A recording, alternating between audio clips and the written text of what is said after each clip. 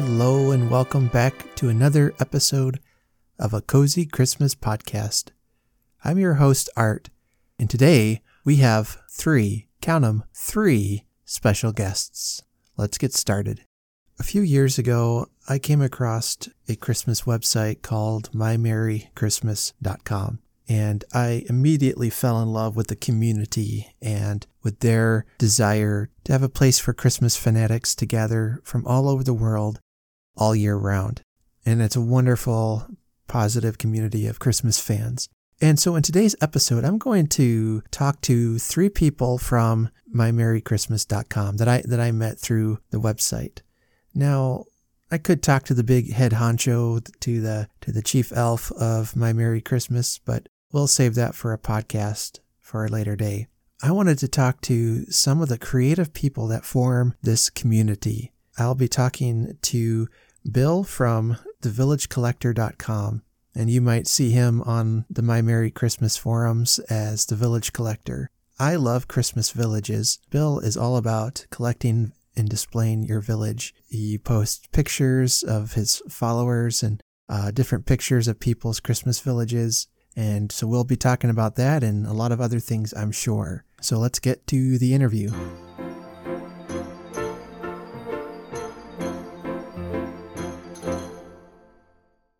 I am with Bill from the Village Collector, and I got to meet him online at the mymerrychristmas.com forums. And I love Christmas villages. And so this was when I saw his posting of pictures of Christmas villages and on the forum, I was pretty excited. Bill, welcome to the Cozy Christmas Podcast. Thank you, Art. It's a pleasure to be here. So have you been collecting Christmas villages for a while, or is this a new hobby of yours? No, I've been doing it for, since the early 90s. So it's been a while. Obviously, things grow and whatever when you're doing collecting. They're getting on in age a bit now, and it's getting a little harder to set up villages and stuff. And when I turned to online to try and find some more information, I found lacking quite a bit. So my wife and I just decided to start a website. And that's where my village passion, I guess, is being quenched now, is with the website. So it's been quite a while, though. Yeah, and the website is thevillagecollector.com. That's correct. And it's a beautiful website. You've got pictures, you've got looks like music is on there, some videos, all kinds of things. Yeah, everything on there. It's all free. It's family friendly. It's safe for the kids and everything. There's even a page for the kids to have some fun on and stuff. It's all villaging. Oh, great. Yeah, I was showing my daughter a little bit of your website the other day. And she loves to see the villages. All of our kids do. Uh-huh. I have a few pieces myself, and I shared a picture with you of the one I had hand painted. And then I inherited some from my grandparents. Cool. Yeah, I can remember when I was young and at their house, I remember seeing them, but they don't have a special, I don't have a special attachment to them other than they're from my grandparents. And yeah, but the family attachment, that's really cool. That's the heart of Christmas right there. That's right. Yeah. Yeah. And so when I see them now, it's I think it's pretty, but then I remember my grandma and grandpa. And so I don't have necessarily any attachment to, to these particular pieces, but just the memories of the people behind them. As they like to say on the forums, that's the Christmas spirit. That's right. That's right. Your website has all kinds of great things. I saw there were some videos to help folks with tips and tricks in decorating, or. Yeah, we have a separate page for the tips and tricks, which gives you a few ideas. But the most popular page we have on the website is the Village Videos. We highlight some videos that we find every week. They're up only for a week, but we're in the process now of sorting through them for our second Hall of Fame induction for the video. So as the season winds down, we'll start putting them up on the website, the selections, and then the viewers of the website do the voting on the final vote. Who was there? But the videos are without doubt the most popular section of the website. Yeah. For a podcast, we're all audio, so it's hard to show our listeners what these things look like. But videos are the way to go, definitely. Well, I invite the people to come to the website and they can see them there. Yeah, absolutely. I could spend all my time looking at those. Yeah. I like to go to the store like Walmart or some of the bigger stores that sell those, and they have displays set up. And I won't even buy any. I'll just look at them for ages, because they do a great job setting up the displays of the villages. They do. They really do. I'm a little spoiled though, because back what I call, people laugh at me, I call it the golden age of villaging is my pet term. But back in the 90s, there were literally hundreds of stores that were selling the Department 56 villages. And they would have immense setups in the store. It was just so great to just go from store to store to store, just looking at the displays that they had. There was tons of them, and it was great. I live in Iowa, and we have a pretty huge state fair. And every year at the state fair, they have a building that has this gigantic train setup, model train railroad. I can remember taking my kids there, and my boys, when they were real little, loved trains, and they loved to watch the train going around and around. And they'd have all the buildings and everything. So then, as I got older and I started setting up a Christmas village, they wanted a train to go around that thing too. But I don't think I've ever gotten that far yet with setting up a train. You said you were from Iowa. Yes. I wasn't aware of that. You probably checked out the site a couple of days ago. It was a visitor from Iowa that was our 100,000th unique visitor. Oh, cool. And it's possible that it was you. I don't know for a fact, because we don't get that information, but I just know it was from Iowa. And as a result, on Monday, I do a column called The Weekly. And in The Weekly, there's different segments, and we're going to do a whole piece on Iowa to tribute to the 100,000th video, and that could have been you. Wow. Let's just say it was. Sounds good to me.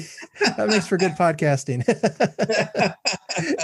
Yeah, definitely. Well, I was on there a couple of days ago, and I've been off and on for a few times just to check it out and look at what you have there. So how did you come to start collecting villages? You said you started in the 90s or so.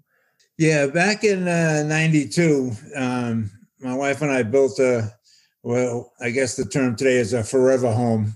We spent a couple of years and built a house, which was our dream home. And it was the first time either of us had lived in a house, not an apartment. So it was very, very special. And we had always seen Christmas villages, and we wanted to do that for our first Christmas. We went out shopping, got a couple of houses, and then I guess they call it the porcelain addiction, something about it. Once you get your first house, then it's the next house, and then the next one, and it goes from there. So that's how we get started, just trying to do a Christmas decoration, and we just fell in love with them. I get that. Yeah, because you get something, then you think, what would really go well with this house is like a barn, and then, well, how about a shop and a blacksmith and a bakery, and then suddenly you have your whole you have a village. I always said, if you buy one item, you got a decoration. If you buy two, you got bookends. If you buy three, you got a collection. That's right. Now, my wife's mother, at least she had a rather extensive village collection. It would take her maybe a whole day or two to get everything set up. Yeah. And they've retired now, and I think she probably got rid of a lot of that. But she would find them. I don't think she hardly ever bought any brand new. She would find them at the thrift store, yard sales, and then once she started collecting, people heard she was collecting, so they're saying, "Hey, I've got a ton of those. I don't want. You want them?" And she'd get a bunch free, that kind of thing. So secondary market has been very popular for a lot of years, and now with eBay, it's a lot more people are going on to eBay. takes kind of the fun out of the collecting for me. I used to like to go around and see what I could find here or there with the retired pieces or whatever. Now it's just click and wait for the truck, you know. Well, in this day and age, that might be a good thing. Yeah, that's true. Stuck inside. True. Yeah. Because I like to get the kind that you have to paint. Yeah. I don't find a lot of them out in my area. I mean, I live in a rural community, so any major store we have to go to Omaha. It's an hour away. So I went on eBay and found a couple of, and that's kind of where I've been finding the buildings to paint. And I know one year for Christmas a few years ago, I got several paintable village pieces.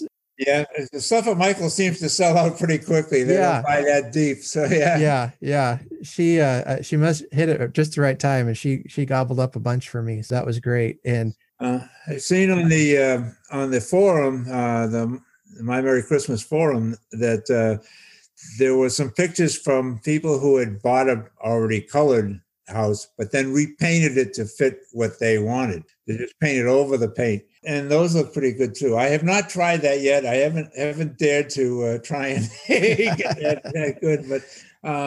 But yeah, it's fun when you can personalize something like that. And the picture you sent me was really good. In fact, that's on the Village Photos page now. You're thinking I'm looking forward to more pictures as Christmas gets closer too. But it looks like fun. It really does. Somebody had asked me, or if I had painted it white first and then painted over it. And I did on one of them, but I don't know if it was the kind of paint I was using or what. There was a lot of bleed through of the white into the other color for whatever reason. So mostly I just put the color right on the white porcelain, and I don't, I'm not a professional in any stretch, but that seemed to work, and it gave me the desired results. So yeah, personalization it gives a special meaning to everything. I just think that's really great. I really do. So what would you tell someone who said, I am interested in collecting Christmas Village pieces? Where do I start? Well, the easiest place to start is just go to whatever your closest store is and look around. It's got to the point now where there's literally dozens of different brands. Some are more detailed than others. I won't push a particular brand or whatever here. I mean, there's tons of them out there, but any of the major stores now it's so common. It's become more of a commodity now. Everybody's got, from the home supply stores to the gift stores to the whatever. I mean, wherever your nearest stores are, or online, obviously. But basically, it's just find what you like. Try and narrow down after you see a few, whether you want to do like a North Pole setup, if you like the Santa Claus and the Christmas and stuff like that. Or my preference is the Dickens era. I love the Dickens villages, so I kind of tend towards that. But there's so many different themes that you can start with a theme and then just add however you want. I mean, you don't have to stick to that theme, but it's just, if you're only going to buy a couple of buildings, it's good to find what's out there and get what you like and start from there. Yeah, one of our problems is space. And I've seen some very creative ways of displaying. Yeah, everything absolutely. From a bookcase to some kind of shelving unit. They had it, and you've probably seen several like this. It looks like a Christmas tree almost. It's just rounded shelves and stacked on top of each other. So the misconception is, and there's so many photos out there of these giant villages where people have been collecting forever. The misconception is you have to have a big village. That's not true. You can have just a couple of buildings, 1 or 2 buildings is all you need, and put it on a shelf or put it in a bookcase or a table or whatever, and use it for a centerpiece on your dining table. I mean, that's all it takes to get started and have a good thing. Also, if space is tight, like a small apartment or something, they have a lot of Christmas ornaments now that are the houses. And you can make one village out of ornaments, just a little tiny houses. So that doesn't take any space at all. So you just adapt for what you have and work from there. And if nothing else, just tune into some place and watch them on the videos or put up a picture, if nothing else, But you can village very easily, no matter how much space you have. You don't need a monstrous space to enjoy it. Yeah. Yeah. We've kind of found that out the last couple of years. I had a few extra pieces, I got some from my grandparents and that, and then I'm just like, well, we don't have room for all these things. And there are a couple of the building pieces that, for whatever reason, they mean a lot to me. Like there's the first one I painted, that has just some sentimental value. But yeah, so then we started realizing, like you said, we can put 3 or 4 up on the piano, we can put a couple over here and just kind of scatter them out. Yeah. That's becoming actually the most popular way to do it now. People with big collection and collecting for so long, they just have too many to put out unless they build another wing on the house, But you don't have to put everything up every year. You pick a few out of your collection and put them up, and then next year you might pick a few different ones or whatever. But you don't have to put everything up to still be a collector. I liked your idea of putting them on a bookcase or using them as a bookend, because I got a lot of books. So I'm just now picturing my bookshelves with little houses tucked in between. There you go. That's going to look nice. As soon as I can unbury them from the basement. Storage can be a problem for people, whether the boxes don't outlast the porcelain or a lot of the boxes, the ones I inherited, the boxes were just in tatters. So I had to get creative with storage. Do you have any good tips or hints for us? First of all, if anyone wants to get into collecting and they think seriously about it, boxes are very important.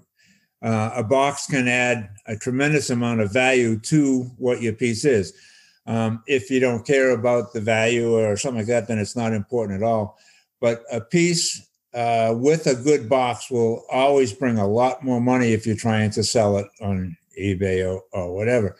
But outside of that, as far as just storing it, a lot of people are getting those big tubs now. They like I don't know, they're rubbery plastic tubs with the stuff, and they put them in that. Then you can put them just about anywhere. You can get the size appropriate you need, or 2 of them, or whatever you need. We have a large closet that we just keep everything in. We call it the Christmas closet. Everything in there is for Christmas. But that's it's wherever you can fit it. But if you're going to leave them in like an attic or out in a garage, I would really recommend putting it into some kind of container first to protect them. Those containers you're talking about, they're I think Rubbermaid is the company or something like that. That's one of them. Yes. Yeah. And I mean, they're big guys and they're pretty sturdy, and you can get a lot of things in there. So absolutely. Yeah. We have all of our Christmas stuff like that packed away in those things. So the important thing is just to protect them the best you can. And you do what you can. I mean, it is what it is. That's right. Well, the last couple of years, we've had some trouble with our basement flooding. So fortunately, a lot of our Christmas stuff were in those plastic containers. So it saved us a lot of trouble. Wow. So that held up for you with the flooded basement. That's great. Yeah. And we didn't have, very deep water. I think it was last year. We probably had maybe an inch or 2 in the basement, which was a lot for us. Some people have their basements completely filled. Right. It's been pretty bad with flooding. The boxes really, really paid for themselves for you. Yeah. Kept our stuff dry. Well, I also like to talk about just Christmas in general and folks' love for Christmas. And I'm going to assume you have a deep love for the holiday. I do. Yeah. I really do. I've been very fortunate since I was a little kid that Christmas was always big in our household every year. If you grow up with that, it's contagious and you stay with it. And we've had, in fact, I mentioned that when we started, we designed the house and built the house that we're in now. We designed high ceiling and extra outlets by the big front window so that we could put the tree there. I mean, that's how much we got into it. We designed to do that. So nice. That was fun. I love Christmas. No question about it. The website mymerrychristmas.com, most people you find there are year-round Christmas lovers. That's what caught my attention. Yeah, that's why I just joined them this year, and I'm real happy with that. Finding that site there, it's a great site. It is. It really is. I joined a couple of years ago, and ironically, I'm probably on there more during, at least in the past. I've been on there more this year, but more during the summer than during actual Christmas time. I think actually my first year, from about November through January, I wasn't on there at all, which is really strange. But it was probably summer when I found it, and I just needed someone to talk to about Christmas, and nobody I know wants to talk about Christmas in August or whatever, I think I felt not even talking about Christmas, just Christmas villages. Nobody wanted to do it in the summer, but fortunately they do now. So yeah. Oh, and so there you can find people happy to talk about Christmas any time of the year, and then that kind of led me on to finding other Christmas fans, and then into Christmas podcasts. And now I'm started my own podcast. And yeah, congratulations on that, by the way. Yeah. Who knows where this is all going to lead next? So, do you have any special Christmas memories or traditions that you and your family like to do? When I was smaller, which is a long time ago now, but I grew up on the North Shore of Massachusetts, about 45 minutes north of Boston. And for Christmas, sometimes Christmas Day, sometimes the day before or after, we would go into Boston, like an annual trek, and look at all the stores. We used to have all the big department stores had windows with the moving features, kind of like you see on the Christmas Story, where kids looking at that was the period that was there. And we'd always go into a big movie or something too. It was a big special treat for us kids to take that trip into Boston for Christmas. So that's the first thing that sticks in my mind. Yeah, I can remember when I was a kid and getting to go to my grandma and grandpa's house. We lived in Illinois. They lived in Florissant, Missouri, which is a suburb of St. Louis now. It was always exciting to finally get up and to go. My dad would be on vacation, so we would hop in the car, and it'd take 5 hours to drive. And then you see the arch in the distance, then you cross the bridge, and then you were really getting excited. Sure. Yeah. But yeah, they made Christmas very special for us. This homemade food and great presents, and and I honestly can't remember now any present in specific. It was just the experiences we had with them that were really special. I just thought of a funny little story, if I may. Oh, sure. Yeah. As I mentioned, we're very heavily into Christmas. And you got to think back, this was in the 50s now, 1950s. And my dad was he could fix anything, do anything, one of the jack of all trades type of thing. And there were no iPods or pads or anything back then. The stereo set was this giant console that sat in the living room. And my father worked out a way to make an external speaker outside the house so he could play Christmas carols outside the house. And being the typical guy that he was, that he whatever was handy is what he used. So for the cable and make a plug to plug in the external speaker, he used an extension cord. He just cut off one end of the extension cord, and the other end had a double plug on it that he could match with a plug that he put on the stereo and wired the stereo to that. So he just plugged in that cord into that, and you could hear the Christmas music outside the house. It was really neat. And one day my mother decided she was going to have Christmas music playing when my father came home from work. So she looked at the plug and plugged it in the wall, and the speaker went, that was the end of the Christmas music. Oh no. Yeah. Another time at Christmas. That's right. Yeah. She blew those out, huh? That's great. Probably violated all kinds of OSHA regulations there, I guess. Or whoever's in control of that stuff. But that's neat. That sounds like something my dad would have done, or my brother would try to do still, I think. They like to tinker. Great. So how long does it take you to put up your collection of villages? Well, I used to spend 2-3 days to put it up because I was more finicky than most.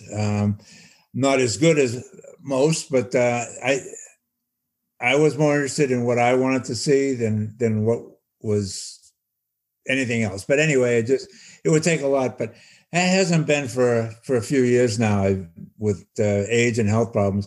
Now it just takes me a few hours to put up a few buildings here or there. Or, we got to now, instead of having an 11-foot Christmas tree in the living room, we now have like a 4-foot tree over in the corner and a couple of buildings underneath it and stuff like that. Life goes on, you do what you do and you celebrate how you can. So it's not long at all now. Yeah. It's kind of like, there's really no right or wrong way to celebrate. The beauty of it. Yep.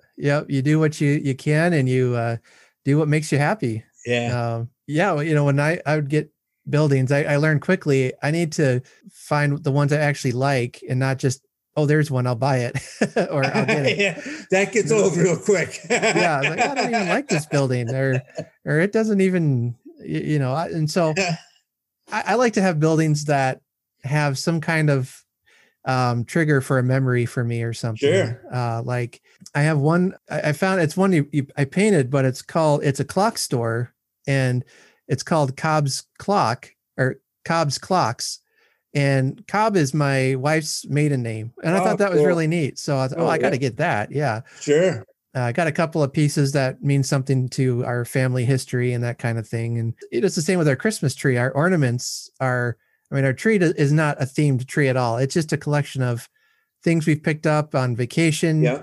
My wife likes to get, wherever we go on vacation, usually there's a gift shop and then they're selling Christmas ornaments somewhere, I'm sure. And so we'll have some from some of the vacations we've taken. And so then it's like your tree becomes almost like a family scrapbook, isn't that great? Yeah. That is awesome. Before I retired, we used to take a few vacations here and there. And as typical, most people want to bring back a souvenir. We usually found a shop somewhere and brought back a building, and that added to the village. That was our memory of the vacation. Well, we got this here, we got that there, and that type of thing. So when you can put a personal story with it, it just adds that much more to it. It's just special. Nostalgia is a very powerful thing. Yes. Yeah, there's a lot of movies I'll watch that are really not the best or great movies, but it's just because I have such good memories of when I first saw it or something, and it just brings all that back. You'll find that the older you get, the more that has meaning too. Oh boy. Well, I just I turned 42 this year, and my oldest son is getting ready for college. He's a senior in high school, and this is his last Christmas. Yep. Technically home with us. Obviously he's going to come back for a visit, but sure. It's his last one living at home. Yeah. Hopefully he'll get a job. No. Another milestone. But, yeah. Yeah. Another milestone. He's turning 18 in December, and a lot of big changes coming up. So this is going to be, I think this is going to be one of those Christmases where we're going to maybe have we're going to cry a little bit, I think. But one of those small ornament houses or whatever would be a good thing for him if he could put that in his dorm room if he's going away to college, whatever. But it would keep that touch of Christmas and build on that as his life goes on too. So yeah, well, I'll have to jot down that idea. Yeah, I don't think he listens to my podcast though. But no, yeah. So in all of your years of collecting, have you ever come across something really unusual, like an unusual building or display? They're all unusual, I guess. No, I really haven't so much. It's I've seen a lot of things that caught my eye, caught my attention, but usually it is what it is. Well, no, I take that back. There is one thing, and it's not a building; it's a train. The There was a little train. I think it's still available. At least it's on the secondary market, like eBay, or whatever. The Toonerville Trolley used to be a cartoon when I was a kid, and it's a funky little trolley car. It's like a streetcar, and it wobbles, and it was really, really cleverly done. So if I ever run across one of those again, I'll probably pick that up. Like I was saying, I like looking at the train sets and seeing all the houses. Yeah. I don't know, something about miniature is just really neat. Yeah. But then they started making like Halloween villages, Yeah. and that's been kind of interesting. And I don't collect those at all. And I have to keep my collection pretty small. So, but I think the weirdest piece I have is from my grandparents, and it's an outhouse. And I don't know, it cracks me up. The door's cracked open, you can see in, there's a toilet in there. And so I usually put that out by my barn. That's cool. Yeah. An awful lot of people are using the villages now for Halloween. Obviously, is the second biggest holiday, and they have whole villages for Halloween. Easter is another big one, and people make vignettes of a few buildings or whatever every season. I don't. I mean, to me, it's just Christmas 12 months a year. I just love Christmas. And when I don't have a village up, now for the last few years, I've been working on my website, and that keeps Christmas right there. But I never really got into the seasonal putting up of the buildings. An awful lot of people do. It's very, very popular. But for me, it was just Christmas, and that was it. So you run and design the website yourself, huh? Yeah. I'm in my late 70s, and I don't even have an iPhone or any kind of a cell phone. I don't have a cell phone. Wow.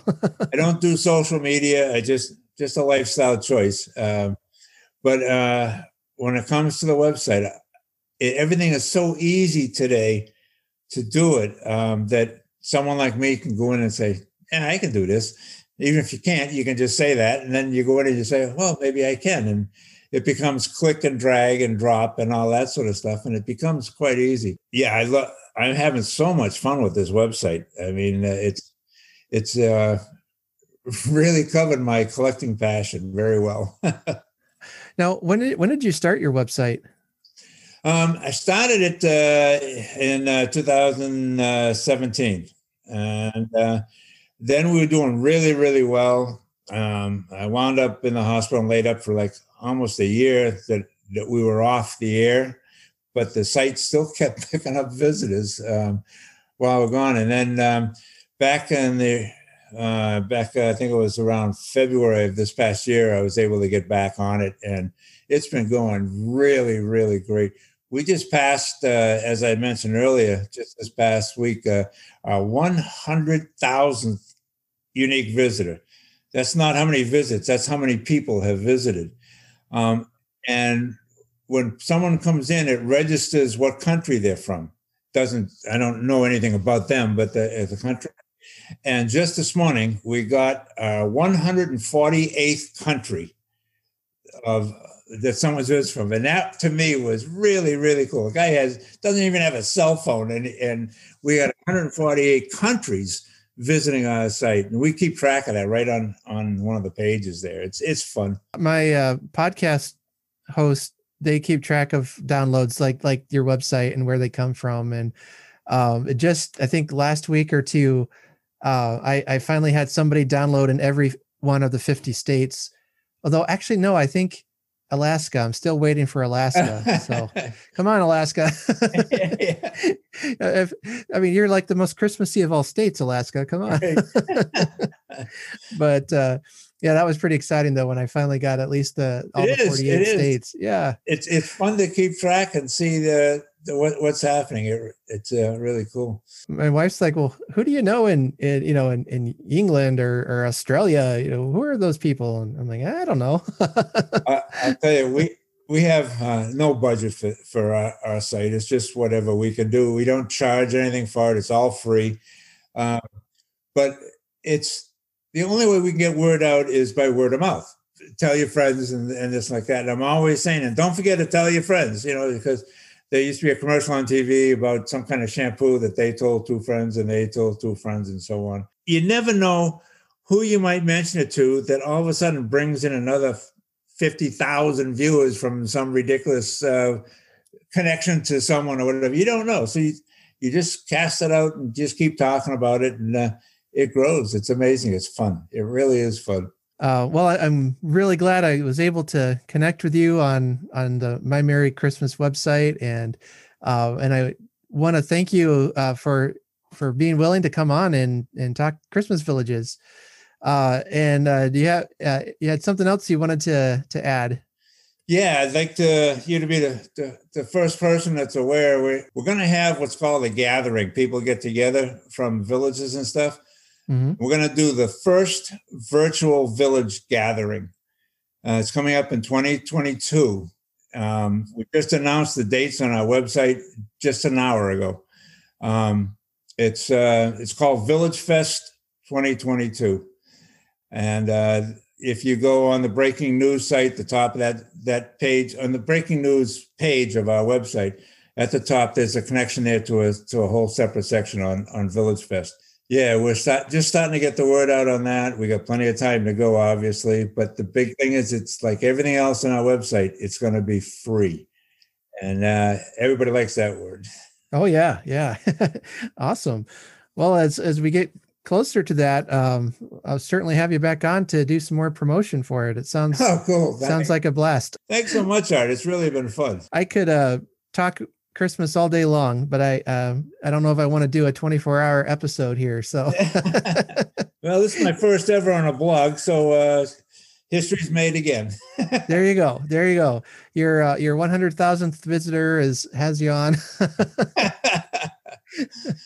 I don't know if anyone else wants to lay claim to that honor. We might have to fight about it, but. Well, Merry Christmas, Art. Thank you. Yes, Bill, it's good talking to you, and thanks for coming by.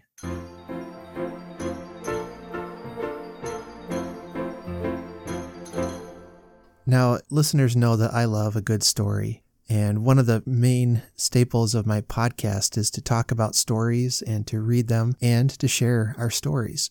So the next guest I have on today is an author. Her name is Sandy on mymerrychristmas.com, and I've gotten to chat with her on some of the forums and different things we've posted on, and I happened to see that she was an author, so I reached out to her about being on the show because I saw that she wrote a Christmas book. Her book is called A Town Called Festive. It's available on Kindle as well as on Amazon. A Town Called Festive is about a small town that bursts with the holiday spirit from Thanksgiving to New Year's Day. This is a place where one can find Christmas cheer literally on every corner or at one of the many holiday celebrations. The beliefs of hope, second chances, and forgiveness bubble over there. For there, even the resident town grump can find redemption. Val Young is a single mother and owner/chef of the Memories Diner, struggles to juggle her life. After fleeing from the haunting devastation that nearly ruined her life in New York and traveling for a few years in Europe, she settled in Festive, Maryland. She felt that she could hide from the meanness of the world and raise her daughter Maggie. James Hawk, a reporter from Chicago,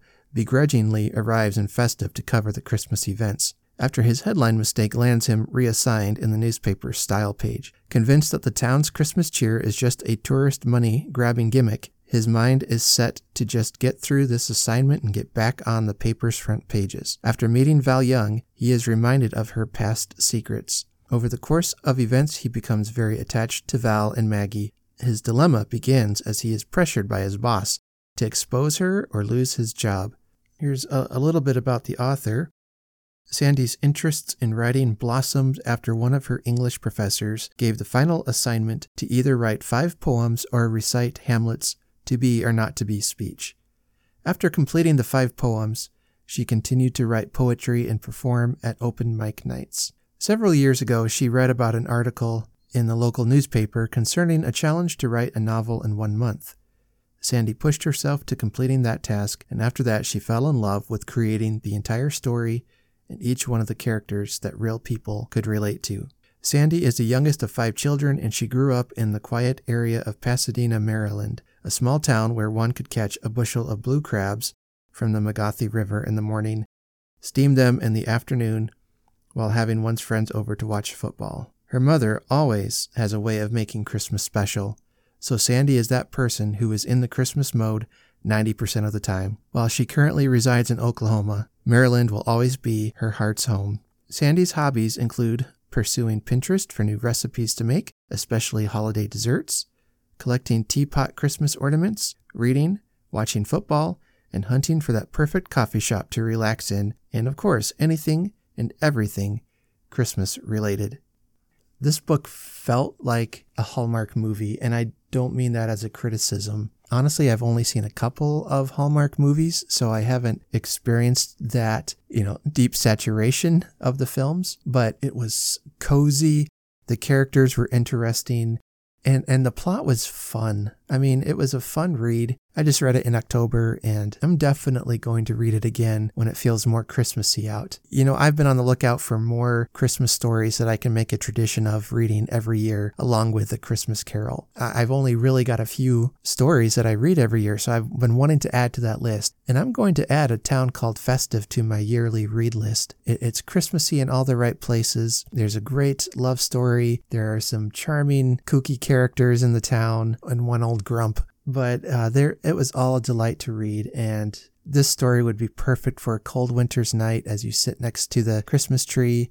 Maybe you've got your Christmas fire going, you've got a cup of hot cocoa or eggnog, maybe a stash of snackies ready to munch on, and you're set for just a good, wholesome read. This story I would highly recommend.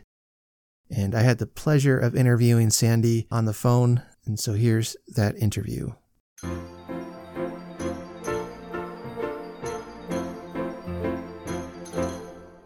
Well, my next guest here is author Sandra McCauley. Well, thank you for having me on. I really appreciate that. Like I said in the introduction, I came across you and your book on the website, on the Christmas forums there, and it's really amazing just how many creative types have gathered together in one place to celebrate Christmas every day of the year. I personally love forums like that because it gives people ideas and a place to share and a place to laugh. And I mean, I've seen people post music videos that I never knew of. And it's just a wonderful way to share all over the world what we do. And I love it. I interviewed another, the guy, he goes by the Village Collector on the forums, and I was telling him today that, I came across the forums a couple years ago, and it was great to find people in August who want to talk about Christmas, Well, I talk about Christmas 365 days a year. Maybe people get tired of me. I don't know. But we're Christmas crazy in my family. That's a good thing. Well, you will find a community here of like-minded people. So I want to have you go ahead and introduce yourself and let the folks know who you are and maybe a little bit about the book you've written. Okay. Well, my name is Sandra McCauley, and I'm currently living in Tulsa, Oklahoma, but I grew up just south of Baltimore in a little town called Pasadena, Maryland. I'm the youngest of 5, all girls, all sisters. And I started writing when a college professor of mine had our final exam, and it was either write 5 poems or do Hamlet's to be or not to be speech. So I chose to write the 5 poems, and I've been sort of writing in different ways ever since. And this is my first book to be published. Going into the story a little bit, it's about a young mom, a single mom, who had tragedy in her life when she was living in New York. And she is the owner and chef of a place called Memories Diner. And after the tragedy happened in New York, she went to live in Europe for a few years. But she came back to the States and she settled in Festive, Maryland, which is a town that goes Christmas crazy. From Thanksgiving to the Christmas Eve. They have, I think I put it was 14 different Christmas festivals. And then what also happens is there is a young guy whose name is James. He's a reporter from Chicago. who is sent to cover this town and their festival because people from all over the world come to this town every year after year after year for these festivals. And he thinks it's a gimmick, a tourist trap is what he calls it. But what they find out is that people have established relationships with people all over the world within their community through these festivals. And of course you have James and the mom's name is Val as the love interest in the story. And then we have another couple, Hal and Rose, who are the innkeeper. And of course, Rose is the town matchmaker, and she thinks that James and Val are meant for each other. But James has a little secret, which I don't want to give away because I want the readers to find it.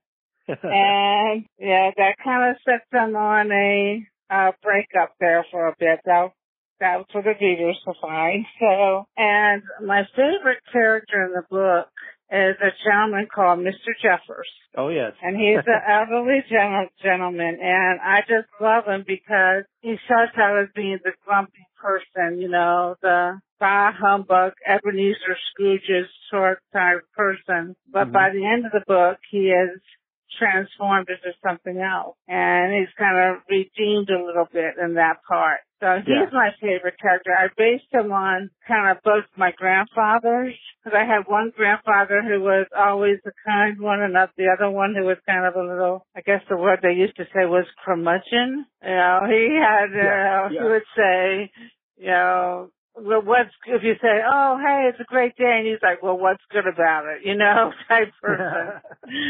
So that's kind of who I based that on, and it was a lot of fun writing this book. I think I could sense that. The character, especially Mr. Jeffers, was just a delight to read those parts, and relationship he develops with the main character's daughter is really sweet. It's a great reminder that we can just show kindness to somebody and maybe change a life. Yeah, when I read the book and I chose that quotation in the front, the quotation by Dickens with at the end of the Christmas Carol, where Ebenezer Scrooge has changed and he lived Christmas well throughout the year. That's how this idea for the book kind of started for me, because I read A Christmas Carol a few years back, and I always had this idea, what does that look like? In everyday life, in this modern life we live, how do you do that? And that's partly how the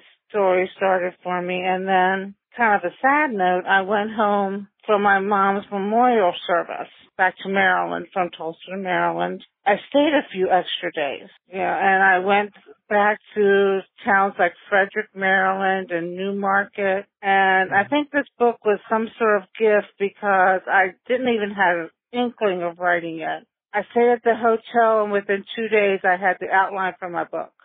And I've never experienced that. So I was like, something is saying, you got to write this. So I credit Mom, for that. I've been looking to add to my list of books I read every year at Christmas time. I mean, I love A Christmas Carol. If anybody has listened to this podcast long enough, they know that, by the second episode, I was talking Dickens as much as I could. But, I'm wanting to find more stories to read at Christmas time because it's such a great time of year to read. And so when I read your book and I just greatly enjoyed it, I'm definitely adding it to my list of books to read at Christmas time. Well, that's great. Thank you.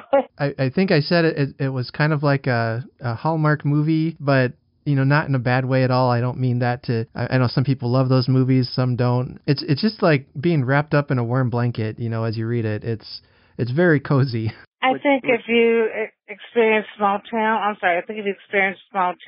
you always have those people that, you have the couple that run everything. The mayor thinks he runs everything, but it's actually, in this book, it's Hal and Rose. They run everything. And you have the relationships that are a little bit competitive between Val and another business owner, but And then you have these people that you see every single day coming into her diner. You know, she was a classically trained chef, but she owns this diner. They know the menu better than she does, I think. But, yeah, they get to experience that life. And if you have a small town, there's always that place that everybody goes to. So I think for me, it's like you can take this story and put it in New Hampshire. You could put it in California. You could put it in New Mexico. Wherever there's a small town, that's where these characters are, you know? Yeah. I live in a small town myself in rural Iowa. We're a town of 700 people. I mean, very, very small town. I was laughing so hard at your book because I'm like, I know who this character is in my town. You know, this is the guy, or you know, when everyone comes here, we have trouble keeping restaurants in because we're so small, but there is a bakery in town that, I mean, it's the backbone of our business district, such as it is, the one street we have in town. But everyone who comes to visit has to go to the bakery, run by some wonderful people that just make you feel at home. I found a lot to identify with in your book. Like you said, anyone who lives in a small town, this is going to be like, yep, I know these That's people. it. I have to say, also, it reminds me of my town. We're a big, well, I say big, but there are a lot of antique shops in town. So all of our commerce and business comes from having, you know, all these antique stores. You know, such a tiny town, but there's like 20 antique stores crammed on Main Street. Every year they have a antique festival or an antique walk, they call it, in July, I think, or June. Yeah, it's June. Over Father's Day weekend, and you get people coming from all over the United States to come to this thing. I mean, our town is shut down for the weekend, but it's like you were saying, there are people who come in who have now, you know, made relationships with people in town and friendships, and, you know, they might only see each other, you know, one time a year during the antique walk, but it's formed friendships over that common theme. And then they usually have another antique weekend. It's not as popular, but it's one that's coming up here at the end of November, and it's their Christmas walk. And they have all kinds of fun stuff that go on in town, you know, along with hoping to sell some antiques too. So, well, that's good. Town is, so for me, it was not that hard to believe that this could happen, you know, in real life. You really capture that small town community, and you care about the people that you're reading about. What's going to happen to these two? Are they gonna get together or not? And is this guy going to become nicer and all that? You're just really hooked, and it feels very Christmassy. So it was a great read. I am glad you enjoyed it. If you ever get the chance to experience Maryland at Christmas, it's so much fun. I grew up kind of in between Baltimore and Annapolis, 45 minutes in any direction. There was always something going on. I kind of think I had a little community I grew up called North Shore, and we were doing the Hallmark Christmas weddings before it was on Hallmark, okay? We would have a gathering at Christmas at the Christmas tree little area and sing Christmas carols. So when I see that in a Hallmark movie, I'm going, yeah, hey, we did that long before y'all did. Yeah, don't take credit for our work. Well, you talked a little bit about how you came to write the book. I mean, did you ever really imagine yourself that you would be a writer? Well, I was always interested in the arts, more so acting when I was like in high school and early college. My life kind of took a change, and I didn't imagine myself being a writer, but this is kind of what flew out of that professor challenging us to write the poetry. And then years later, I read an article in a newspaper that challenged people to write a novel in a month. And that's a lot of hard work. But yeah. I took it upon my I said, I'm just going to try it, you know, and see what comes of it. And I did it. So then I've been writing since then. And I have some things that, you know, mostly this is the first thing I've had that's been published. But there are other stories that I'm going back and working on now that I hope to get published in the future. I was going to ask if you had another book coming out soon or plans to keep writing. I am keep writing. I'm going to write. I'm working on the sequel to A Town Called Festa. Oh, good. So I am working on a sequel to that. And then I have another book that I wrote years ago that I'm going back and re-editing it, getting into the proper form. And that was called, that was a murder mystery. Total genre change there, but it was written in for, it's called Buried Lives in Montana is what I'm working on right now. That too. I love murder mysteries. I have plans maybe in the next year to maybe do a month or a couple of episodes of cozy mysteries or something. We'll talk about those. I love a good mystery. You mentioned you had 5 sisters. I have 4 sisters. I'm the youngest okay, that's of right. 5. 4 sisters. So are they going to provide some material for your future writing? I don't know about that. I'd like to be able to go home for Christmas. No, that's teasing. Yeah. If anything, it's like the character of Rose is mostly based on my mom and my grandmother, her mother. I try not to put my sisters or anybody else like that in the family in the book. Yeah. Especially writing a murder mystery. That would be wild. You killed me in your book. What were you thinking? No. It all depends on where the imagination takes you, but I can fairly say I'm not going to be my sisters in the book. Maybe some of the traditions that we did, but not my sisters in the book. No. Although now you can tell them, be careful what you say or what you do, or you'll end up in my next book. I saw a mug with that. Do you have a favorite Christmas memory you'd like to share with us? Well, tell the kids because this has to do with the Santa Claus type thing, so they might not want to listen to that part. Okay. But I was about 5 years old. This was my favorite Christmas. My grandfather lived with us. My dad had a workshop down in our basement, and we had just gotten a puppy. We gotten a little dachshund puppy. I walked downstairs, and I'm looking, walked back to his work area, and he was building this, what I know now was my dollhouse. He was building it, and I was like, Daddy, what are you doing? And he looked at me, and he's like, I'm making a house for Heidi, for our dog. And I was like, well, why does it have 2 stories? And he was like, I was like, you better put stairs in there, or something for the dachshund. And, of course, Christmas morning, I had kind of forgotten all about that, but that was one of my gifts to my parents Christmas morning.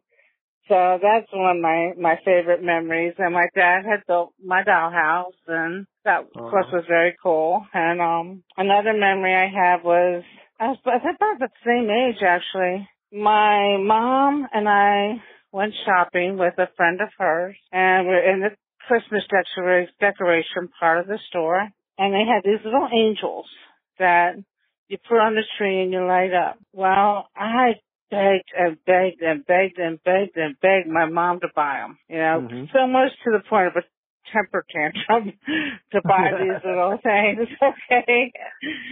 And she had a little Christmas tree in our living room, a little tabletop tree, and she put them on there.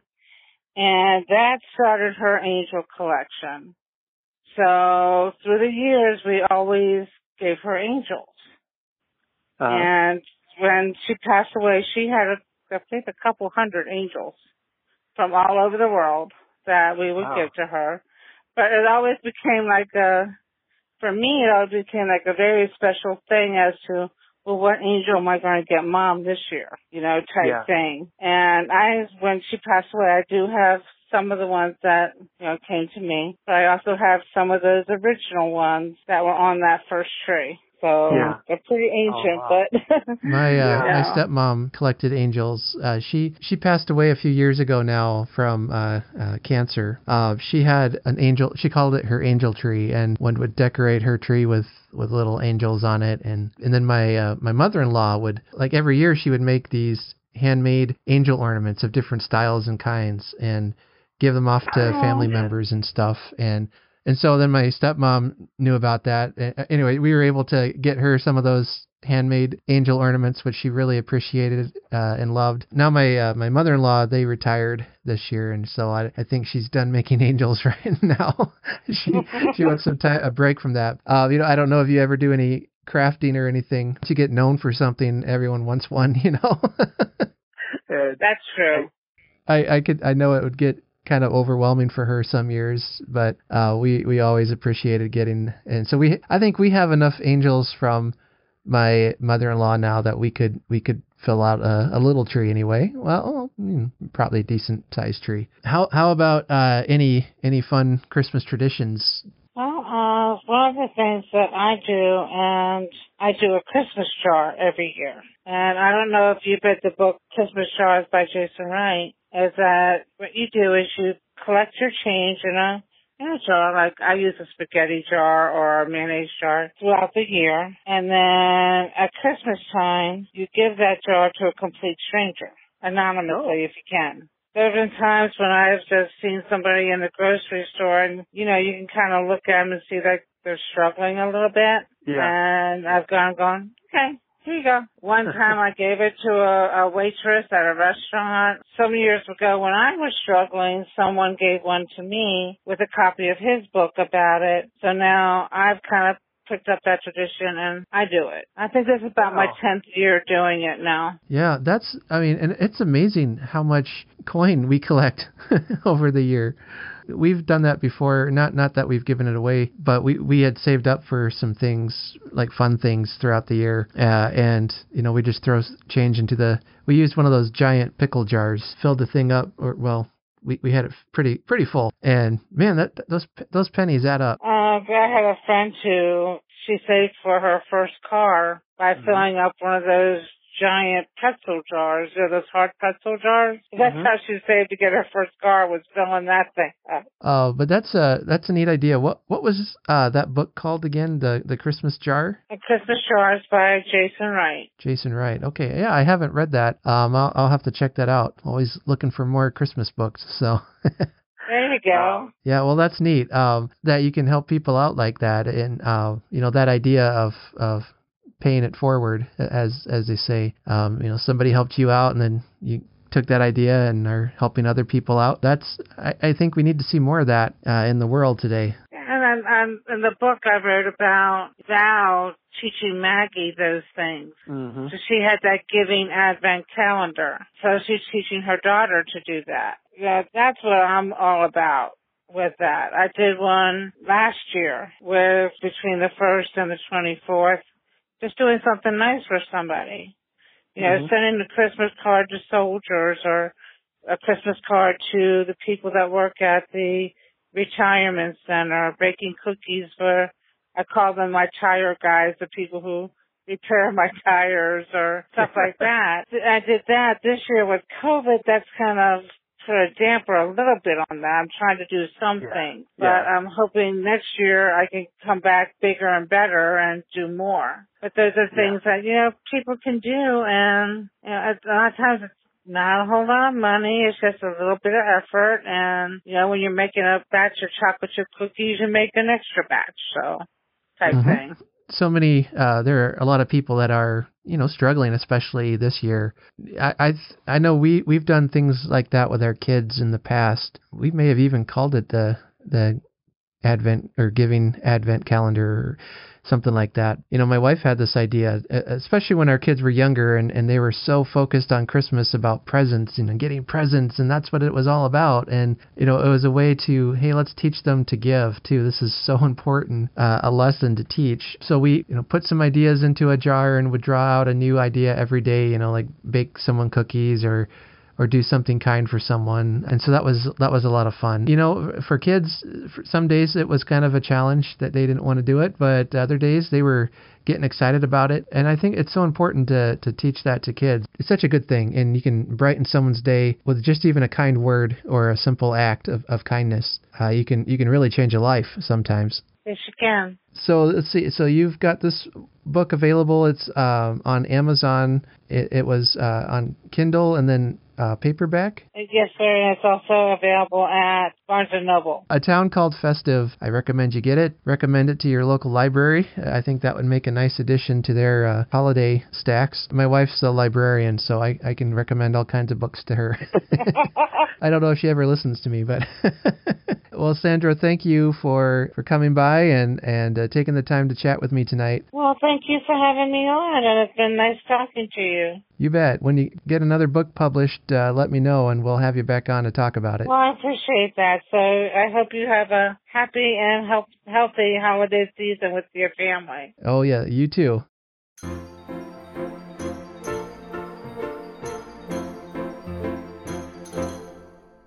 All right, our last guest is an interview with another podcast host. His name is Sean, and he's from the Christmas Podcasts podcast. No, I'm not being redundant on purpose. That's the name of the podcast, and it is actually a great podcast that recaps a lot of the episodes from the week. Sean does a great job of getting everything summarized and updated, and then he's been interviewing different podcast hosts as well. And I'll be on one of his upcoming episodes, and then he was kind enough to give me some time in an interview, and so we chat here about all things Christmas. You can also find him on the My Merry Christmas forums as well. I'm here with Sean, the host of the Christmas podcast. If I got the name right. You got it right. We're all about redundancy. All right. If you're not familiar with that podcast, Sean, why don't you tell us a little bit about your podcast? Alrighty. Christmas podcast. It was started up basically because I have a love of Christmas and I love podcasts. I first started listening to podcasts about 8-9 years ago. Shortly after Jeff Westover of My Merry Christmas released his podcast, the Merry Podcast, I just enjoyed his content, and it snowballed from there. I wanted more content, and I stumbled across Tim Babb's Can't Wait for Christmas. Fell in love with him because he's a funny guy, and then it just snowballed from there. I kept looking, grabbed more and more, and eventually Jeff Westover came over and says, "You listen to a lot of podcasts?" I said, "Yeah, I have about 15 in my feed." And he says, "How would you like to do a podcast about them? Just basically update people and get the word out about Christmas podcasts." And I'm like, "Great, I can do that. I don't mind talking to a microphone. I'm in radio, so that's right up my alley." And I love connecting with all of the other podcasters out there. And basically what we want to do is bring the listeners podcast information. So if episodes drop, we can let them know. We have ChristmasPodcast.com, which hosts all the links to the websites where they can find all the episodes for all of our Christmas podcasts we have on ChristmasPodcast.com. And it's been wonderful and great just having everybody aboard. Your podcast sounded different. When it started, like, what is this? But then I start listening and it's great. I can catch up on everybody's podcast and find new ones that I hadn't heard of before. Sometimes I'll skip through the updates because I hadn't listened to it yet, and I don't like spoilers. So, and some of them are spoilers, even with a just podcast updates too. So I mean, whichever works for you. So, yeah. No, but I really enjoy yours, and I like hearing from the other podcasters. I started listening to podcasts couple years ago. Again, my wife got me into that. She told me I should listen to a few. She's had all of my best ideas. That's what I tell her. I listened to the Christmas Stocking with Lee Cameron, and I think his is one of the oldest podcasts, or Christmas podcasts. He's one of the oldest ones. Yeah, I never really listened to him a whole lot, just because I don't know why. I don't know if it was because the one episode I listened to didn't really trigger me to listen again. I don't know why. I need to go back and listen to his episodes again. Yeah, and most of them are short, 15, 20 minutes tops. Mm-hmm. I love that. I thought, this is great. Somebody's talking about Christmas all the time. This is wonderful. There's a place for us Christmas nuts. Yeah. I wanted something all year, so I kept looking. Then I came across Christmas Past. See his, and then Can't Wait for Christmas with Tim Babb. And then that was like a gateway into the world. Floodgates just opened from there. Yep. They recommend one, and then I listen to that, and then that one recommends another one. And, before you know it, it's Christmas 24/7 in my earphones. Yep. And that's what I love about it. What's your history with Christmas? When did you first realize this is a holiday that I love and I want to live it all year round? When I was about minus 3 months in my mother's womb. No, I always remember having a love for Christmas. I've had it since I was a little child. I've always had a belief in Santa Claus since I've never truly lost the belief in Santa Claus. My beliefs have changed. Obviously, as you get older, they change. I've always loved Christmas when I was little. I loved the magic of the season, the warmth, even though up here in the Northern Hemisphere, it's cold. There's still a warmth to Christmas. Mm-hmm. There's a warmth to being around friends and family, and just the overall, the lights, the sounds, the music, the food, the gathering. It's just a warm, cozy place. Kind of like it's a cozy Christmas. It's what it is. And that's what I've always loved about it. I've had my ups and downs. Most people say when they hit their 20s, they lose it. I never did. My downs happened right around when I got divorced, and I couldn't have my kids around me the whole time. I had to obviously share placement. So that led me down. But then I met my wife, and she brought me around to different traditions, and she's actually really opened my eyes, because I was more of a traditionalist. I'd wanted traditional, and I still love the nostalgia of tradition, but I like making new ones. And we've been making new ones since I've met my wife, and it's just been even better than I could ever imagine having Christmas, plus being a part of mymerrychristmas.com and doing all the work that I do with them, with the Tracking Santa, the 50 hours of Tracking Santa. I work intensely with that, and I love doing that. So I've always had a love for Christmas. I can remember as a kid seeing my dad pull out the Christmas decoration box. It is this big, like, refrigerator size box. And then we'd get excited. All right. And then he'd put on these records. And I wish I could remember who it was. It was some choir. I don't think it was the Mormon Tabernacle. The Harry Simeon choir, maybe? That might be it, actually. Every once in a while, I hear one of those songs, and it just takes me right back to listening to those records. But yeah, I've always loved Christmas, and it's gotten worse, or better. It's intensified. It's intensified. There we go. As I've gotten older, my son Ryan, he's done some of the music on my podcast, and he's graduating this year from high school. And then my wife told me the other day, hey, this is going to be his last Christmas, technically at home before he goes off to college. And now I'm like, oh, thanks for that. There's a reality check. I'm going to go you. cry. That's right. Definitely. I've loved Christmas, and I don't know if I can pinpoint why. No.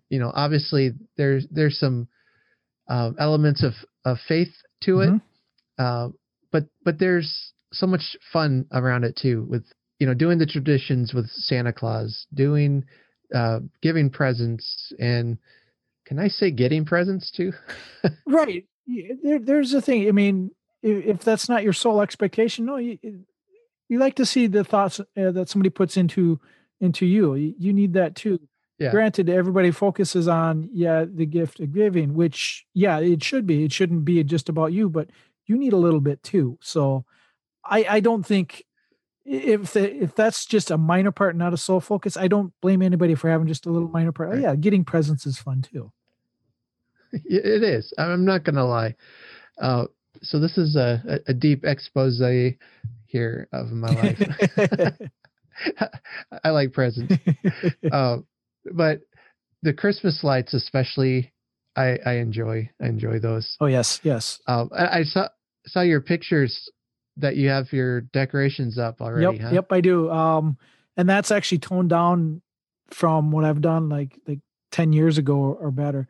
In my first marriage, we owned a house, and my neighbors called me Griswold. Let's put it that way. I mean, it was decked Nice. out the full yard. I mean, all lights all the way around the windows, around the roof lines. And it was, I mean, I love doing it. And I did it solely for my pleasure of displaying the Christmas lights. I love looking at Christmas lights, and I know there's a lot of other people out there that like looking at them too. So I'd put them up for that.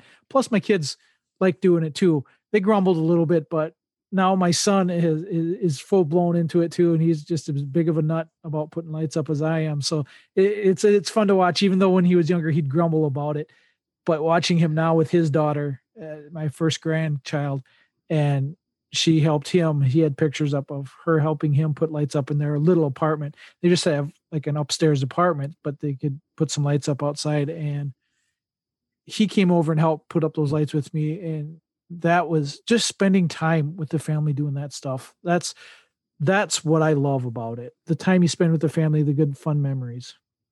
And Christmas was fun when our kids were little, 2 or 3, 4, they get so excited, but I've actually enjoyed it as the older they get. Mm-hmm. They're able to maybe control that excitement a little bit, so that I can start listening to Christmas music in October without, having my kids running around screaming in excitement for 3 months or 2 months. Right.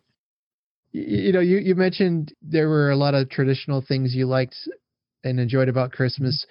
What are some of the movies you might like, or the Christmas music that's been your favorite? You really want me to narrow it down? I mean, it's like saying which one of your children do you like the best?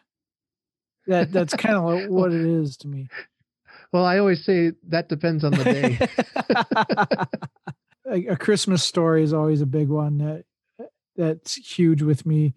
I mean, Elf, you got Charlie Brown, anything that was on the television back when you actually had to look through the TV guide and see when it was on. And if you missed it, your whole season was ruined. Those episodes, those little shows like that, those are all great. There's some new ones like Elf. I go back to a new favorite one that's come up for me is It's a Wonderful Life. My dad loved that. I never really got into it when I was younger because it was black and white. I was a child, didn't know any better. And it was a black and white movie, no big deal. But now that I've gotten older, that's something that I love watching. It's a Wonderful Life. Music, oh Lord, my dad was a musician. I grew up listening to 50s and 60s rock, so music has always been in my life. I remember looking at lights with my dad on Christmas Eve, and my mom and my brother, the whole family. We'd go out after we visited my aunts and uncle's house. We have the big family party there, and then just having the radio on and listening to Wonderful Christmas Time by Paul McCartney and the Ronettes, Sleigh Ride, those being on the radio with those shows. So you'd have your modern with your more traditional, like Bing Crosby. Growing up, my parents had an 8-track tape. This is dating me here. An 8-track tape of Bing Crosby's White Christmas, the one with White Christmas and Andrew Sisters and all them on there. I wore that tape out listening to it. I would put it on any time of the year, put headphones on, and just enjoy it. So if I had to pick kind of one that's the most, it would have to be Bing Crosby. It would be the album. I couldn't pick a song, but it would be that album. That would be probably the top, especially for the most nostalgia for me. It's funny about It's a Wonderful Life. That's a movie I didn't really see until 2 years ago, I think. That was my wife's, one of her favorites. I don't know why we never watched it. Usually our form of compromise is just doing what she wants. That seems to be a common theme. Yeah. But then I actually sat down to watch it, and I thought, this is actually pretty good. This is really good. Now, this film was my grandfather's favorite movie, and not just Christmas movie, his favorite movie. When my brother got married, and he would do this for his wedding toast, my grandfather would. He would do the toast from that movie, and I can't remember how it goes, but there's the thing about the bread that you'll never go hungry. Okay. I see. I can't even. But you know the quote. Yeah, I think I can't. Yeah. Right now, everyone's shouting at. Like, we know what the quote is. Say a little louder. I can't quite hear. Come on. Yeah.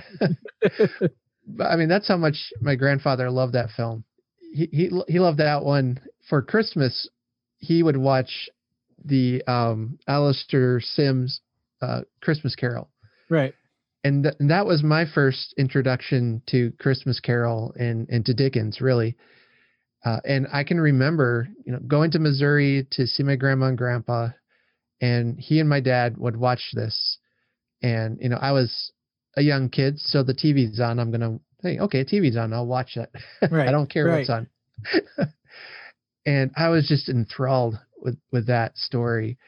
The ghosts, they were scary. The uncertainty, will Scrooge be able to change his ways? And will Tiny Tim live? These are things that I think most people know the story so well.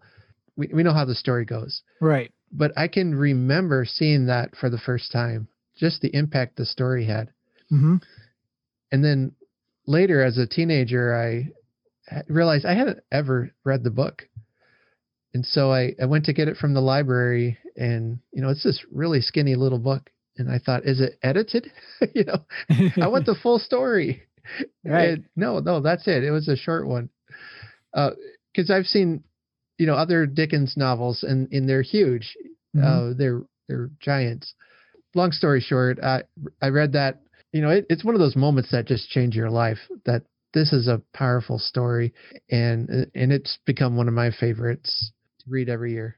My introduction to A Christmas Carol was my mother got me a 3 LP set. It's 2 LPs of Disney Christmas songs, and then it had Walt Disney's adaptation of A Christmas Carol.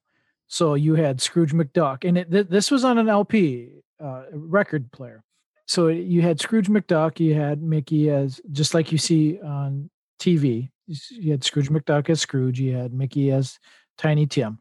But for the ghosts, instead of Jiminy Cricket, it was Merlin the Magician was the ghost of Christmas Past. They still had the giant as Christmas Present, but they had the witch from, I can't remember which one it is, but it was Old Cackling Witch instead of Pete. So that's how I was introduced to it. So I was actually a little disappointed when I saw it come on TV and they changed those around. That was like I said, that was my introduction. So you go from Disney's version of A Christmas Carol, which they stayed fairly well to the book, but then you go to read the book and you're going, wow, that blows your mind, just how in depth Dickens was with that book, and how dark it actually did get. Yeah, and I actually reread it this spring because why not? Like I said, we were all inside. Yeah. Just some of the lines he uses are so applicable to our world situation. I can remember like last year reading it and or maybe the year before. I don't really want to get too political, but it was talking about the children, ignorance and want. Yep. And I know so many people who talk about immigration and poverty. They're just a problem. Get rid of it.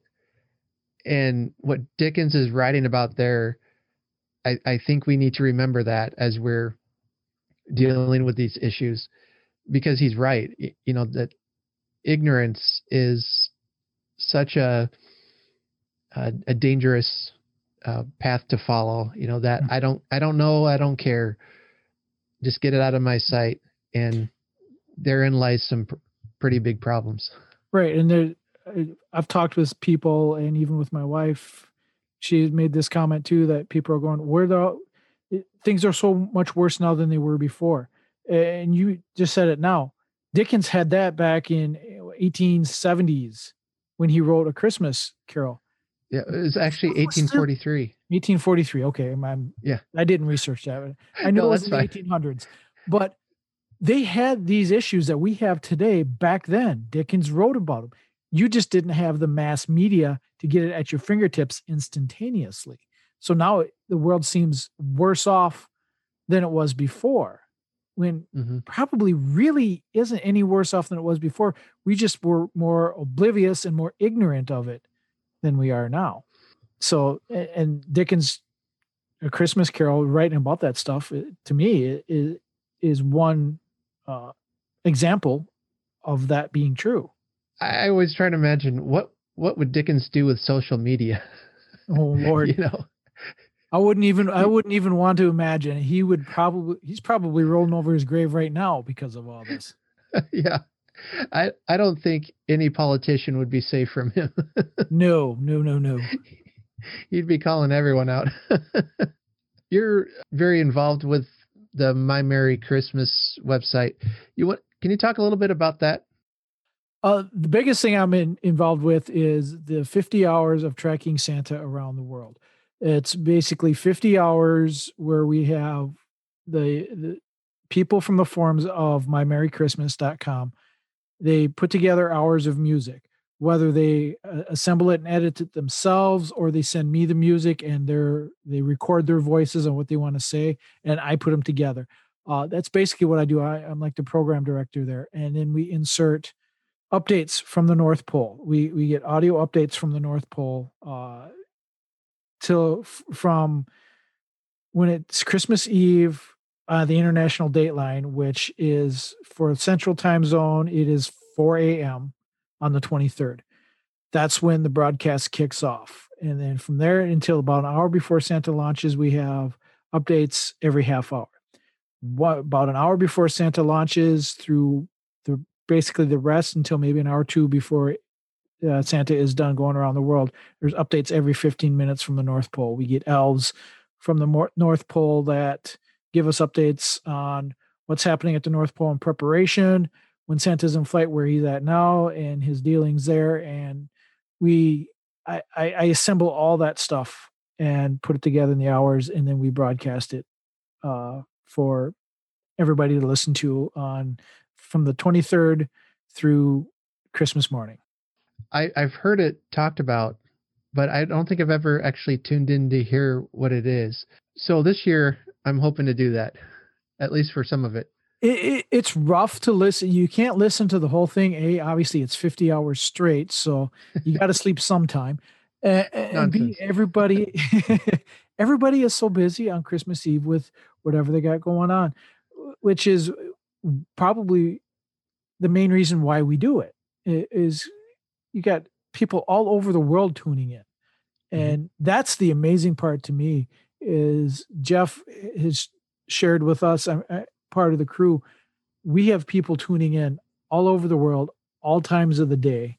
And it's amazing to see how much joy and fun and anticipation we can bring with this, and just the tracking of Santa. And it's how it came to the internet and how it came to Jeff is also an amazing story in itself. That would be something that you could probably do, is ask Jeff to get him on and to have him talk about how the SantaUpdate.com got started with the Merry Forums. And it's an amazing story. And it's a story I love hearing over and over. Basically, it's when he married his wife, she had a 5-year-old little girl who didn't believe in Santa.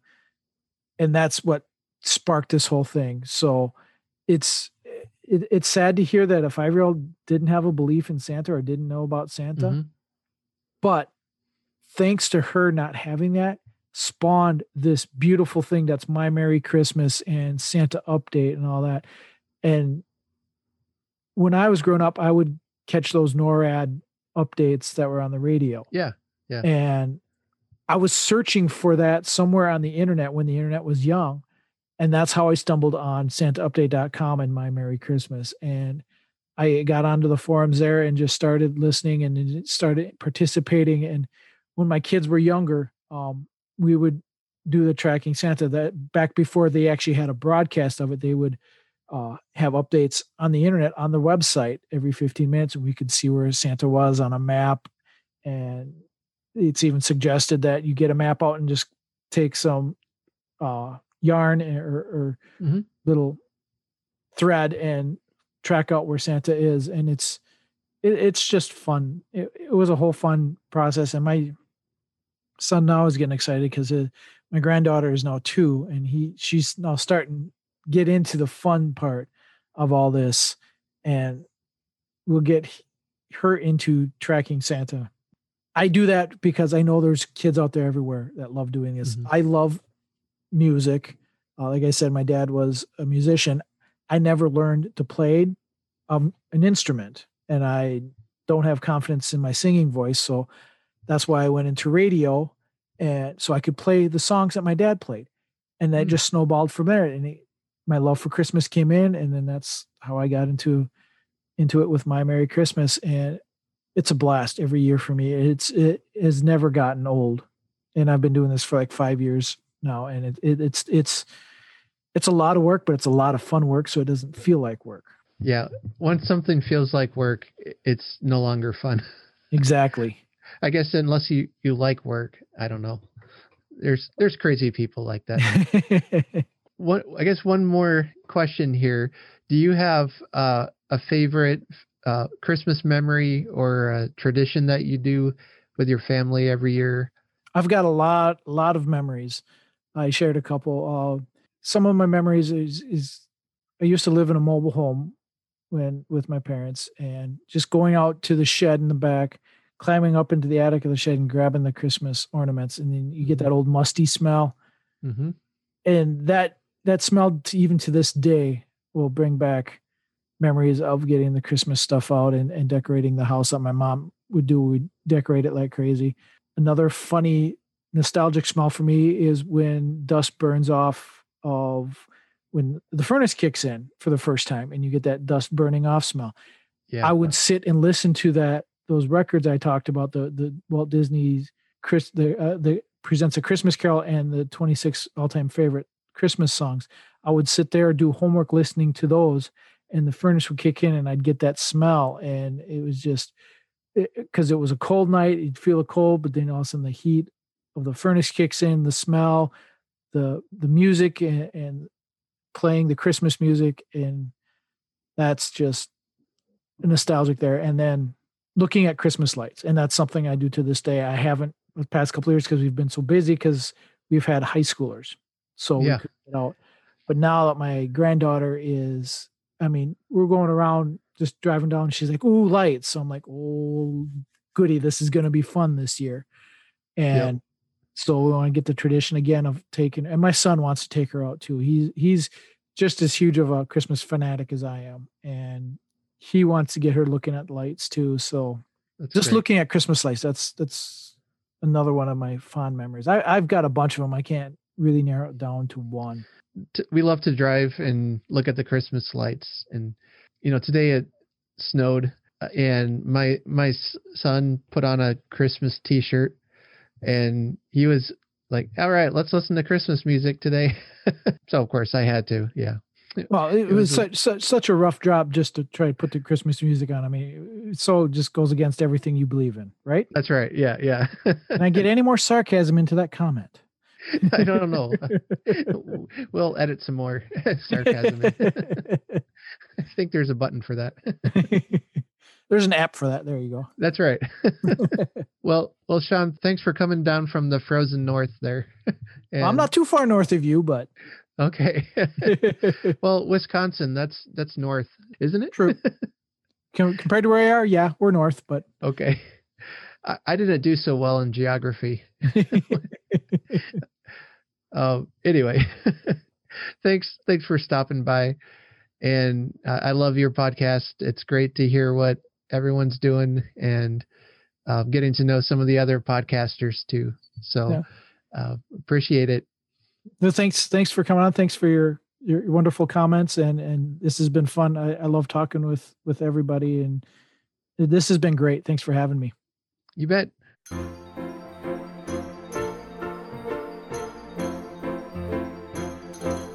So before I go, I do want to leave you with a Christmas poem by Paul Laurence Dunbar.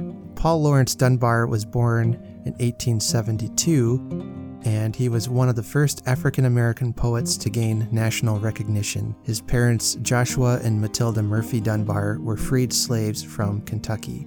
And that's a little bit about his life. A very interesting person. If you don't know anything about him, I'd encourage you to check out his work. He's written some very beautiful poems. Here's his poem called Christmas in the Heart. The snow lies deep upon the ground, and winter's brightness all around decks bravely out the forest sere with jewels of the brave old year. The coasting crowd upon the hill with some new spirit seems to thrill, and all the temple bells a chime ring out the glee of Christmas time. In happy homes the brown oak bough vies with the red gemmed holly. In happy homes the brown oak bough vies with the red gemmed holly now. And here and there like pearls there show the berries of the mistletoe. A sprig upon the chandelier says to the maidens, "Come not here." Even the pauper of the earth some kindly gift has cheered to mirth.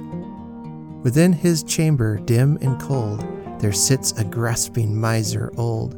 He has no thought save one of gain, to grind and gather and grasp and drain. A peal of bells, a merry shout assail his ear. He gazes out upon a world to him all gray and snarls, "Why, this is Christmas Day!"